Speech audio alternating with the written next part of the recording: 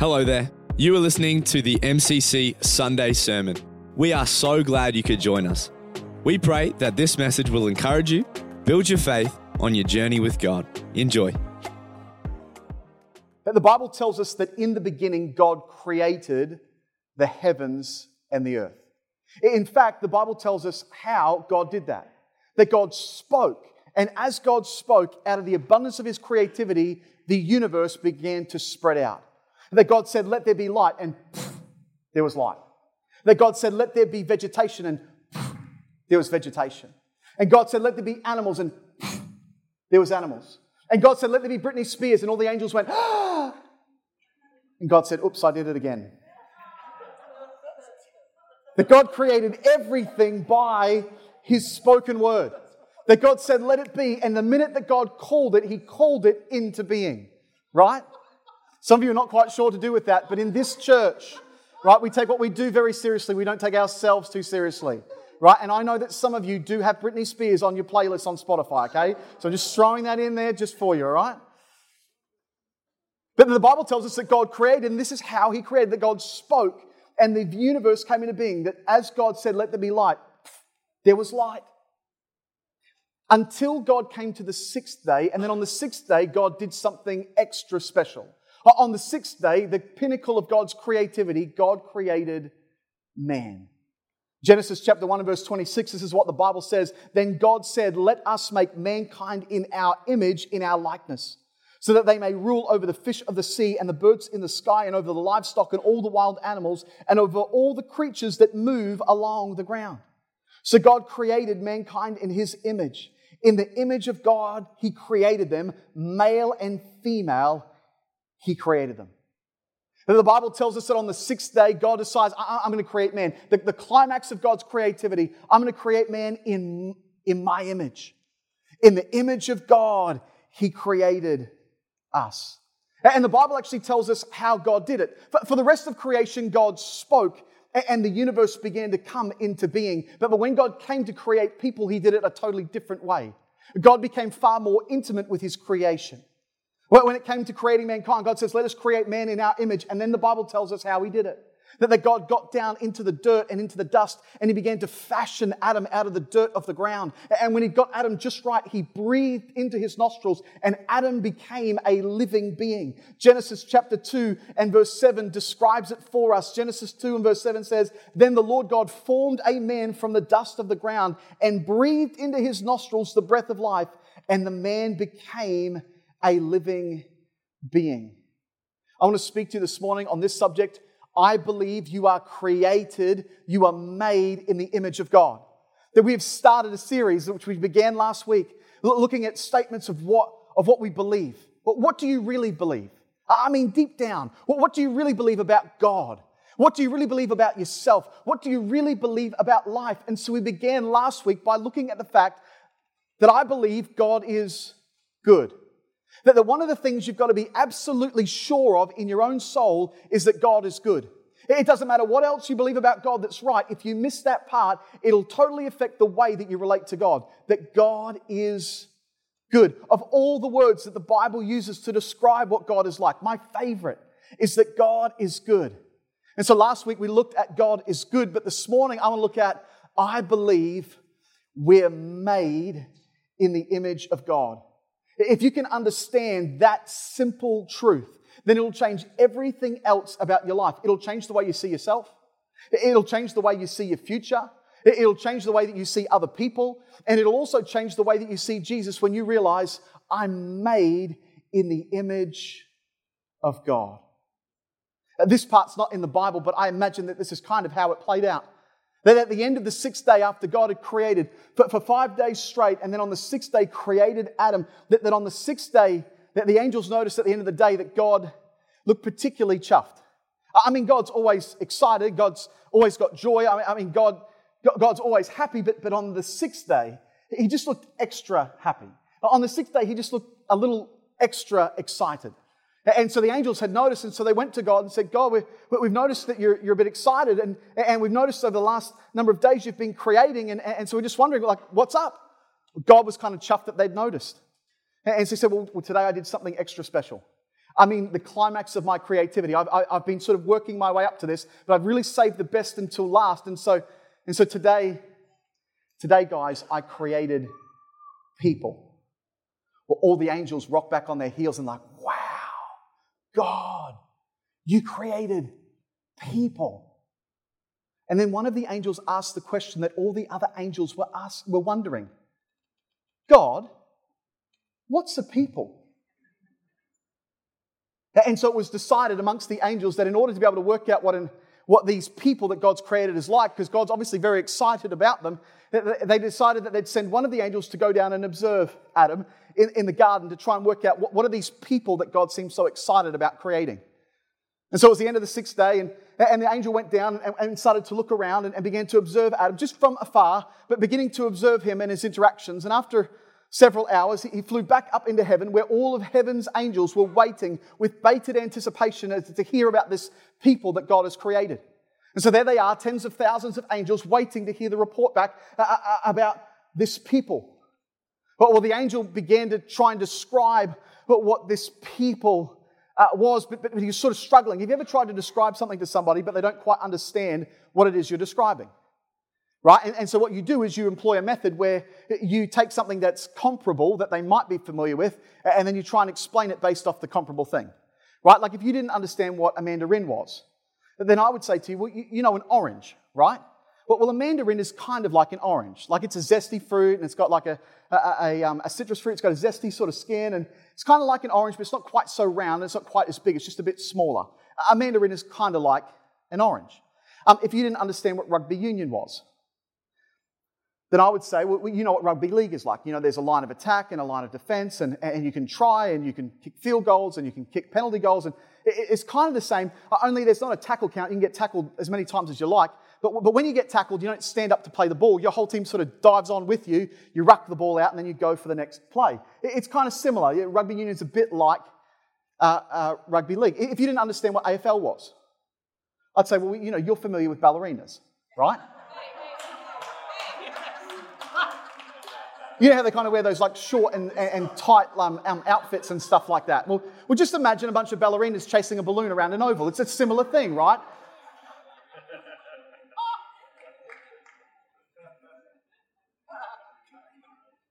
Some of you are not going to listen to the rest of this message now as a result of that one joke.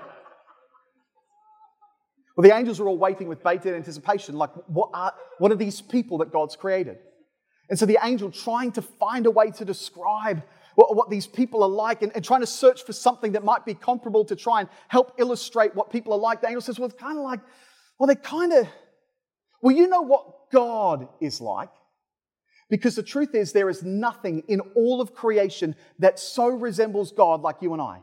Nothing else in all of creation is created in God's image, but you and I are. When God came to create us, He made us in His image. And when you begin to understand that I am made in the image of God, it'll change everything about your life. The first thing it'll do, it'll change the way that you see yourself. When you understand I'm made in the image of God, it'll change the way you see yourself because you'll begin to realize I have intrinsic value. We live in a world that doesn't understand the concept of intrinsic value. We live in a world and a culture that measures value by external things. Our culture measures a person's value based off what they own, but by what they wear, by how they look, by their level of social status. Edward Skidowski, writing in the Australian Financial Review, wrote this. He said, "We care desperately what men and women say about us because there is now no longer any higher court of appeal. Failure in this world is absolute. The terrors of hell have been replaced by the terrors of social and sexual failure. If value isn't cosmic, then it's social." The truth is, Skidowski is right, and that's incredibly frightening for our world. In a world that has done away with God, has done away with the ideas of heaven and hell, that all that really exists is the here and the now. That we come from nothing and we go to nothing after we die, and therefore our life has a sum total purpose of nothing. There's only the here and now to our existence. In a world that's framed its thinking like that and completely dismissed the idea of God, then there's only actually two things that really matter: our sexual prowess and our social status. And that's terrible news for most of us because most of us aren't Margot Robbie or Ryan Gosling. That's why we have a generation that's so discouraged, right? Because they've been brought up to believe that their value is determined by external things. That's why you watch, right? A culture that prizes itself and edifies itself by collecting things and wealth and stuff and possessions and collecting experiences and travel. But here's the truth, your self-worth and your net worth are actually not the same things. The value of a person's life is not determined by the externals. No, you're made in the image of God, which means you have intrinsic value. Your value is not determined by valuables. You're made in the image of God. And so when you understand that, you understand you have intrinsic value and you can lose everything and still have lost nothing, because the value of your life, the significance of your life actually comes from a much deeper place. Scientists did a study to reduce the human body down to its most basic chemical compounds. They found 50 of these different compounds, but here's just a few of them for us this morning. They found that in your body there's enough iron to make one nail. There's enough sugar to fill a small bowl. There's enough fat to make 7 bars of soap. Some of us could go 8, 9, or 10. There's enough potassium to shoot a toy cannon. Do you know there's enough phosphorus in your body to make 2,200 match heads? Time magazine found out about this and decided that they wanted to work out what would be the market value of those compounds on the market today. Here's what they found out. We're worth about $9.50. Isn't that amazing? How amazing is God? For $9.50, right? For less than the cost of a Big Mac meal, He got somebody who can walk and talk and dream and come on. For $9.50. I mean, God, He's so shrewd. Here's the truth. The more ordinary they try to point out you and I are, doesn't that just point out how extraordinary God really is? That you and I are made in the image of God. And that ought to change the way that we see ourselves. Not only do we realize we've got intrinsic value, we are made in the image of God, but we also start to identify our lives with higher things. In 1996, the Copenhagen Zoo announced that for 2 weeks only, they were going to have a glass exhibit where you could come and watch 2 live, fully clothed Homo sapiens. That's right, for 2 weeks only, at the Copenhagen Zoo, you could come and observe 2 live people in captivity. But when asked why they were putting on the exhibit of these 2 people in the glass cage, the curator of the zoo pointed out to demonstrate that people really just are another species of animal. After all, don't you realize that humans and chimpanzees share 98.5% of the same DNA? When I heard that, I thought, man, what a difference 1.5% makes. And so for 2 weeks, while the monkeys swung from branches and scratched their armpits and sniffed each other's butts, the humans sent and received emails, planned an extension on their home, listened to classical music, ordered takeaway, had visits from their friends, were allowed to leave their enclosure so they could go to the bathroom with some dignity. It turns out there was a marked difference between the people and the chimps. With the 2 weeks drawing to a close, a journalist asked the question that was always going to be asked. That they asked, you know, all the other animals do.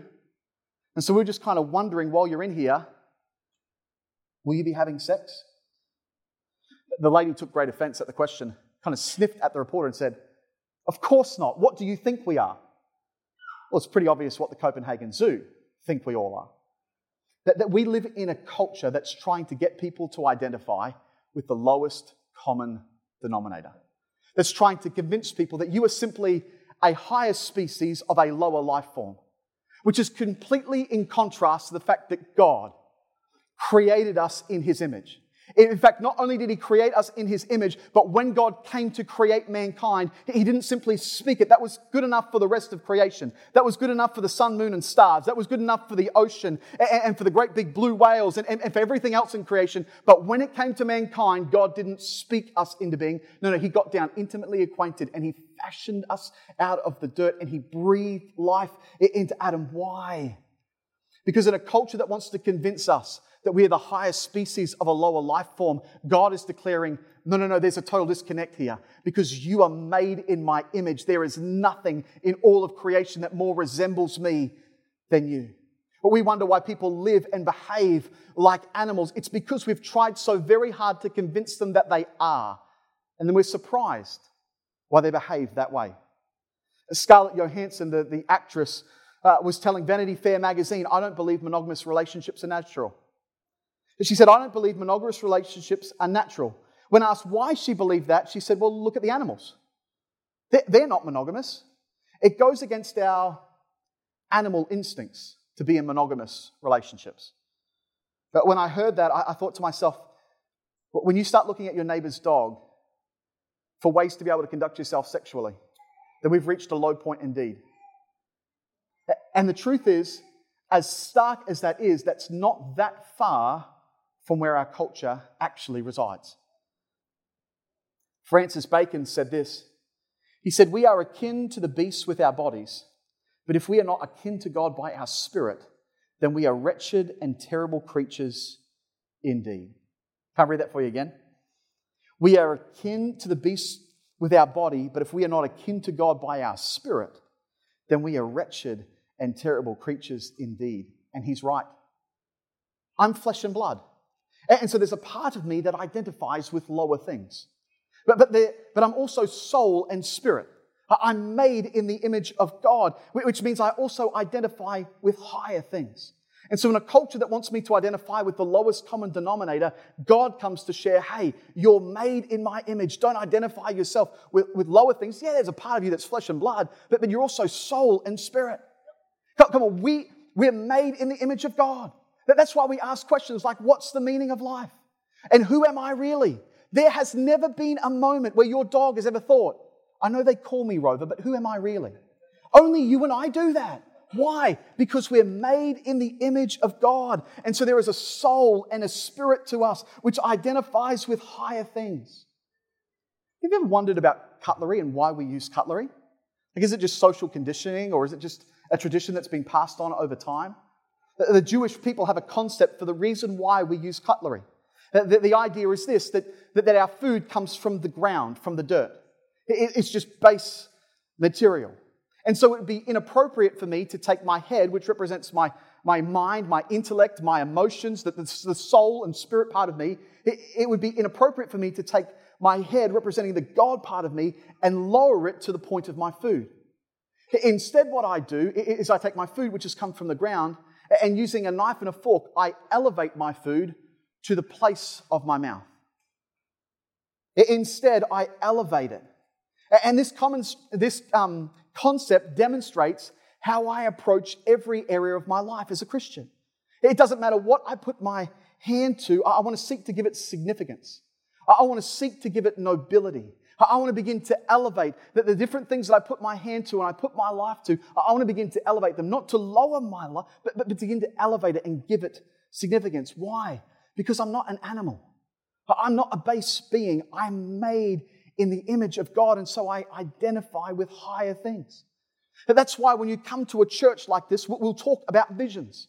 Why? Because I want you to begin to identify with higher things. We'll talk about dreams. We'll talk about visions. We'll talk about your destiny and about your identity and start to encourage one another. Come on, why don't we do something great together? Why? Because we understand we're made in the image of God, which means we have intrinsic value, but it also means that we identify with higher things because we believe our identity is in God and not with the dirt. Here's the second thing it changes. It changes the way you see your future. Do you know, this month, the month of August, it's been 190 years since slavery was abolished throughout the Commonwealth. It's been 190 years. The 28th of August, 1833 is when that law was passed. There was a law passed in England, but then for the rest of the Commonwealth, that was passed this month 190 years ago. And none of it would have ever been in place if it wasn't for one man called William Wilberforce. At age 21, he was elected to the British Parliament. He lived in the 1700s and the early 1800s, and he lived a life of relative ease. He was 21 years old and he was a parliamentarian. And so he did what parliamentarians do, right? They sort of, for half the year, they get together and argue about things and that they don't resolve. And then for the other half of the year, they eat scones and shake hands and kiss babies. He was 21, he had a great life. He had a wonderful life, and at the age of 26, he happens to share a stagecoach with a guy called John Newton. John Newton is famous for the song that he wrote, Amazing Grace. Amazing grace, how sweet the sound that saved a wretch like me.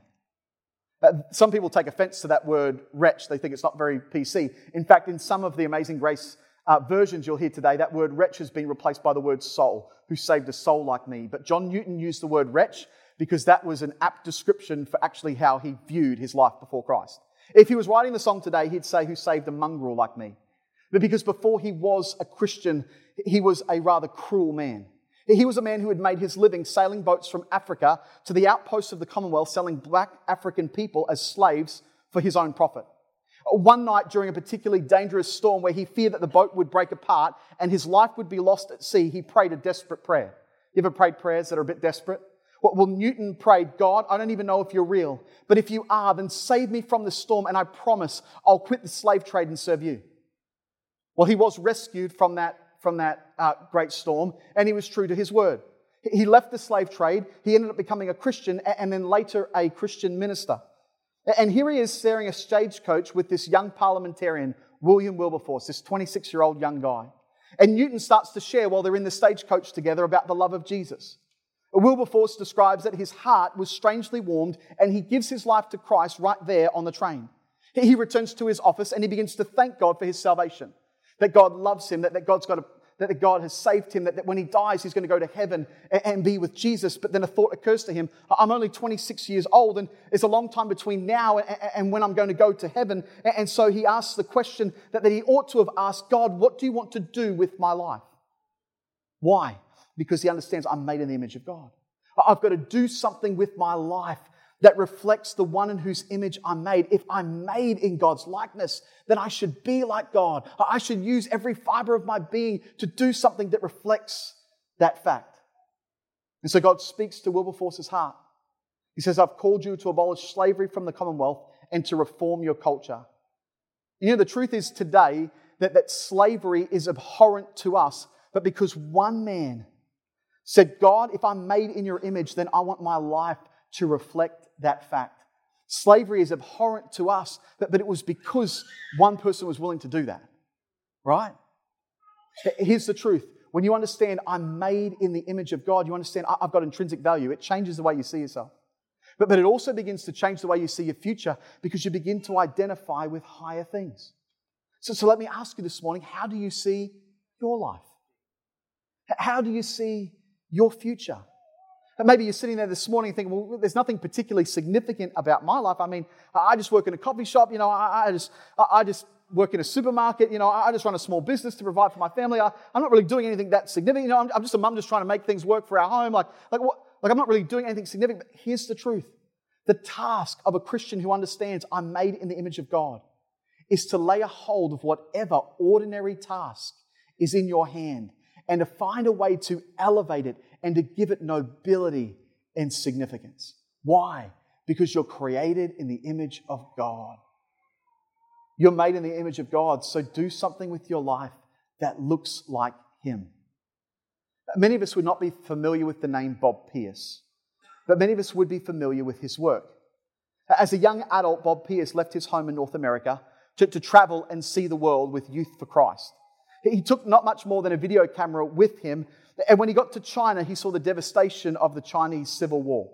He witnessed the wartime destruction of hospitals and schools and churches, and so this young adult who set off to see the world gets to China and says, I can't go any further. What broke his heart particularly was these beautiful children who'd been abandoned in poverty. No shelter, no food, no clothing, and so he began to pray these fervent prayers. He began to pray, God, break my heart for what breaks yours. Another pastor, Pastor Richard Helfston, wrote about Pierce's life. He said he prayed more earnestly and opportunely than anyone else I have ever known. Pierce understood, if I'm a Christian person, then I can't overlook what I've seen, and so I've got to do something about it. And so he stopped his trip no further than China. And what he did is he went back to America with this great passion because he realized these beautiful children, they're made in the image of God. They're like me. I'm made in the image of God. I can't overlook this. And so he returned to North America with his video footage and he went from church to church showing the kids on the big screen. and pleading with congregations of Christians. For just $1 a day, you can sponsor one of these kids. You can educate and feed and clothe them. And as a result, World Vision was born. Why? Because one young adult who went to China with a video camera that decided, you know what, if I'm made in the image of God, then I can't overlook these things that I'm seeing. I've got to do something about this. And so he did. And World Vision today has helped lift millions of people out of poverty because one man realized if I'm made in the image of God, then I've got to do something with my life that reflects God and brings him glory. Why? Because we ought to identify with higher things. We are made in the image of God. When you understand that, it'll change the way you see your career. It'll change the way you see Monday. It'll change the way you walk past people, right, in your university course. It'll change the way you see the person behind the counter who's checking through your groceries. You'll begin to see your future different. Here's the third thing. It changes the way you see others. If you understand that you're made in the image of God, then yes, it changes the way you see yourself. You realize you've got intrinsic value. And it changes the way you see your future because you begin to identify with higher things. But it also changes the way you see other people. You start to realize that we ought to give high value to the lowest members of society. Why? Because every single person is made in the image of God. I remember hearing the story of a young girl, a local girl, Queensland girl, who at age 26 had finished, her name's Rebecca, she'd finished her university degree, and before she jumped into her career, decided, I want to go and help somewhere in the world. But before I start my career and end up with a mortgage where I owe the bank a whole lot of money, I want to go and do something. And so she'd been on a short-term mission trip to Cambodia and decided that she would go and try and make a difference in Cambodia. I remember hearing her story, and in the time that she was in Cambodia, Cambodia has been affected by a genocide. There's a lot of needs. There's a lot of poverty in Cambodia. And so one of the things that she did in the time that she was there is she adopted 2 young children. I remember hearing the interview where she began to share that she had adopted these 2 children, and the person who's interviewing her said, well, you're 26 years old, you're a single girl, an Aussie girl living in Cambodia, one of the poorest places in the world, and you've adopted 2 children. And the girl, Rebecca, began to cry as she's being interviewed. She said, you got to understand, I really love these kids. These kids, they're HIV positive. Nobody else will care for them. In Cambodia, one of the prevailing religions is Buddhism, right? And the idea of Buddhism is actually, one of the ideas is the idea that you're reincarnated. That the life you live now, right, in luxury or poverty, right, is determined by the life you lived previously, and so you keep on being reborn over and over and over again. Buddhism in the West is kind of like a bit trendy, but in Cambodia they really believe that stuff, right? And so there was a generation of people under Pol Pot's regime who were really bad people. They committed genocide to about 1/3 of the population. And so as a result, when these babies are born with HIV, when the prevailing philosophy is you're reincarnated, the assumption is, well, these babies have been born at the most difficult and the hardest place. Therefore, they must have been a part of Pol Pot's regime because they really believe that reincarnation stuff. And so for these children, they're left neglected. They're treated like they could have been one of the generals under Pol Pot's regime because that's the prevailing belief system. And so this girl, 26 years old, young Aussie girl, takes these 2 kids in. And as she's being interviewed, she begins to well up with tears, describing just how much she loves and cares for these kids. I remember listening to the interview and thinking, we need to hold like a ticker tape parade for Rebecca. I mean, what an incredible girl. That to be at 26 years old, finish her uni degree, move to Cambodia, take on these 2 kids, bring 2 strangers into her home in this way, and to love them and to care for them and to feed them and to clothe them. And then in addition to all the other things she was trying to do to help people in Cambodia, I thought, man, we need to tell the mayor. We need to get the keys to the city. We need to celebrate this. This should be on TV. Someone should put this on a Humankind TV show, right? When Angela's we need to do some of that because this girl's amazing. And then it kind of struck me as odd that actually that would be my response. Because it is amazing what Rebecca has done. But after all, isn't that what Christians do? Don't we believe that every person is made in the image of God? And therefore it is our desire to be able to place high value on the lowest members of society? Didn't Jesus say something about that? That whatever you did for the least of these, you did for me? Right? Matthew 25, let me read it for you. Matthew 25, verse 40. This is Jesus telling the story. He said, then the king will reply, I tell you, Truly I tell you, whatever you did for one of the least of these brothers and sisters of mine, you did for me. Then he will say to those on his left, depart from me, you who are cursed, into the eternal fire prepared for the devil and his angels. For I was hungry and you never gave me anything to eat. I was thirsty, you never gave me anything to drink. I was a stranger and you did not invite me in. I needed clothes and you did not clothe me. I was sick and in prison and you did not look after me. Verse 44, and they will answer, Lord, when did we see you hungry or thirsty or a stranger or in need or needing clothes or sick or in prison and did not help you? And then Jesus says, and he will reply, I tell you, whatever you did for one of the least of these, you did for me. Why does Jesus underline this story for us?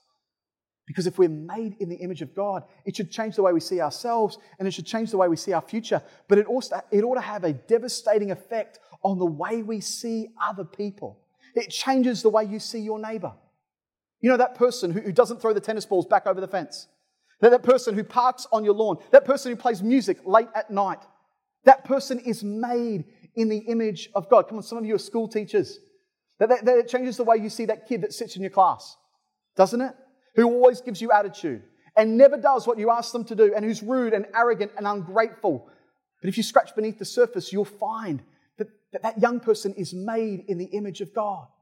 That one of the things that ought to break our hearts, say, God, break our hearts for what breaks yours. Help us to see people, God, the way that you do. That the young mullet-wearing, scooter-riding kids who terrorize Parklands Boulevard, they're created in the image of God. And so all the neighborhood Facebook pages wants to try and put a stick in their spokes, right? But you and I understand, yes, that there's a whole lot of things on the externals of those young boys' lives. But those young men are made in the image of God, and if they could understand that, man, it would totally change the trajectory of their life. I want a church like that. I want a church where when we come across people that live on the Sunshine Coast, it doesn't matter if they are sleeping on a park bench or they're sleeping in a 5-star hotel. It doesn't matter if they're brilliant or if they're terrible. It doesn't matter if they believe they have a future or if they don't believe they have a future. It doesn't matter if they drive the latest sports car or if they're riding the bus. That you and I, every person we meet, that we would see Jesus looking back at us. Because we would be the ones who would instill worth and value. Because even if they don't know it yet, we know it. They're made in the image of God. As the worship team comes back this morning, here's the fourth one. When you realize that you're made in the image of God, it also changes the way that you see Jesus. If you understand, I'm made in the image of God, then it changes the way I see myself. I've got intrinsic value. Not based on the externals of my life. No, I've got intrinsic value. It changes the way I begin to see my future because I begin to identify my life with higher things. And I begin to seek even the ordinary things that I do, that maybe I've not even seen significance in before. I begin to pray, God, help me to take the ordinary parts of my life, the seemingly insignificant, and give those things significance and nobility.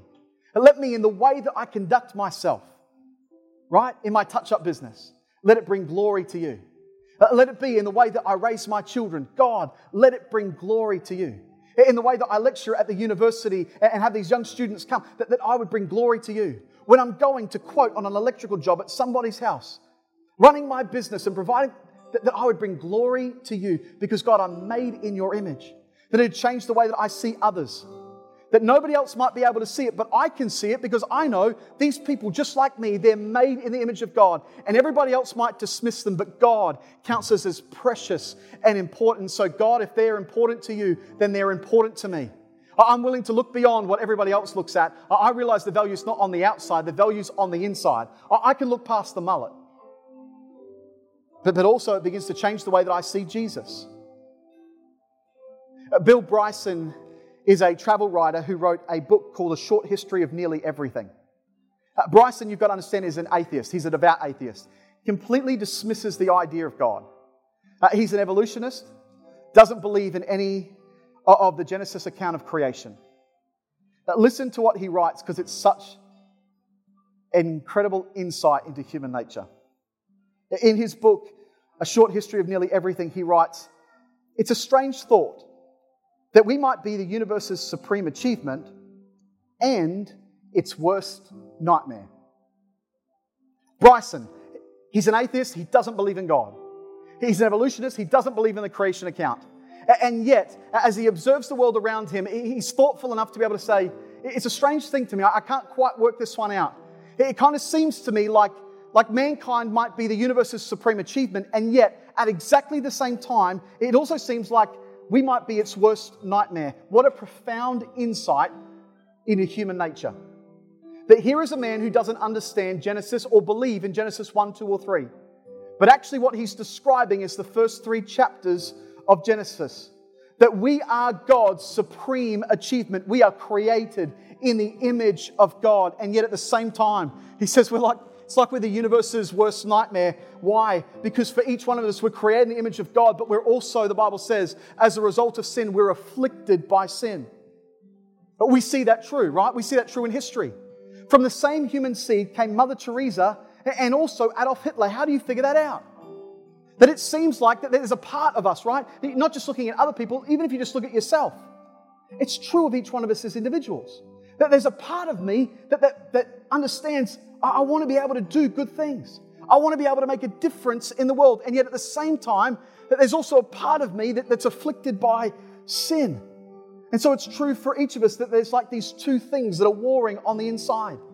That there are days when I can surprise myself with just how caring I can be. Like I surprise myself. It's scary. How caring and generous I can be.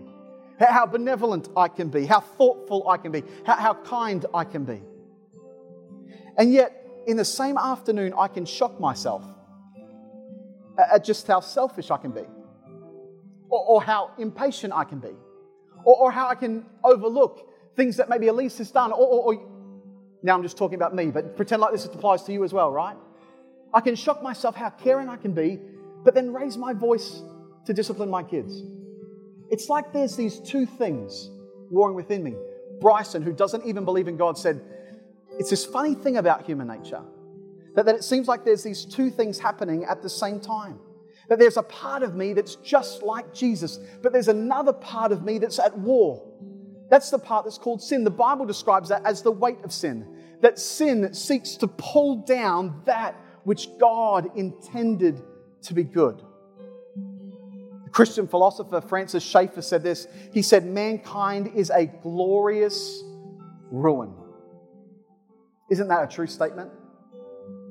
That mankind is a glorious ruin. There is something so glorious about us. And yet at the same time, there is something so ruinous about us. Well, what it points out for each one of us is that every single one of us have exactly the same need. And therefore, every single one of us need exactly the same solution. His name is Jesus. That we don't need a preacher to point it out. We don't need a philosopher. We kind of know it in our own heart. It's been our own experience. Has it not? We don't have to go searching in our own life for that dichotomy where there's part of us that seeks to do great things and do something good and noble with our lives, and another part of us that shocks us at just how selfish we can be. Every person needs repentance. Every single person. To be able to come to God and say, God, I need to turn from living this life the way I want. I need to turn not just aimlessly in any direction, but God, I need to turn on my heels away from this life of sin, and I need to turn towards you. I need to repent. I need to start running in your direction. That every single one of us needs that. That every single one of us needs to find salvation in Jesus. To be justified and forgiven before God, so that it's just as if I'd never sinned, that God would completely forgive me of all of my transgressions, those things that I've done and those things that I will yet do. That I would receive repentance, forgiveness, justification, forgiveness, that I'd receive healing. That God would heal the broken parts of my life and make me whole. And so I want this morning, I've only really got one point. It's this. You are made in the image of God. If from the last 2 Sundays you would walk about your week and say, I know that God is good, and I know that I'm made in the image of God. Next week I'll give you a third one. But today, that you would leave today knowing I am made in the image of God. Thank you once again for joining us. Feel free to contact us on our Facebook, our website, and jump on our Instagram at mcc.church. Also, make sure to rate and review as well as share. Finally, from all the team at MCC, have a blessed day, and until next time, bless you.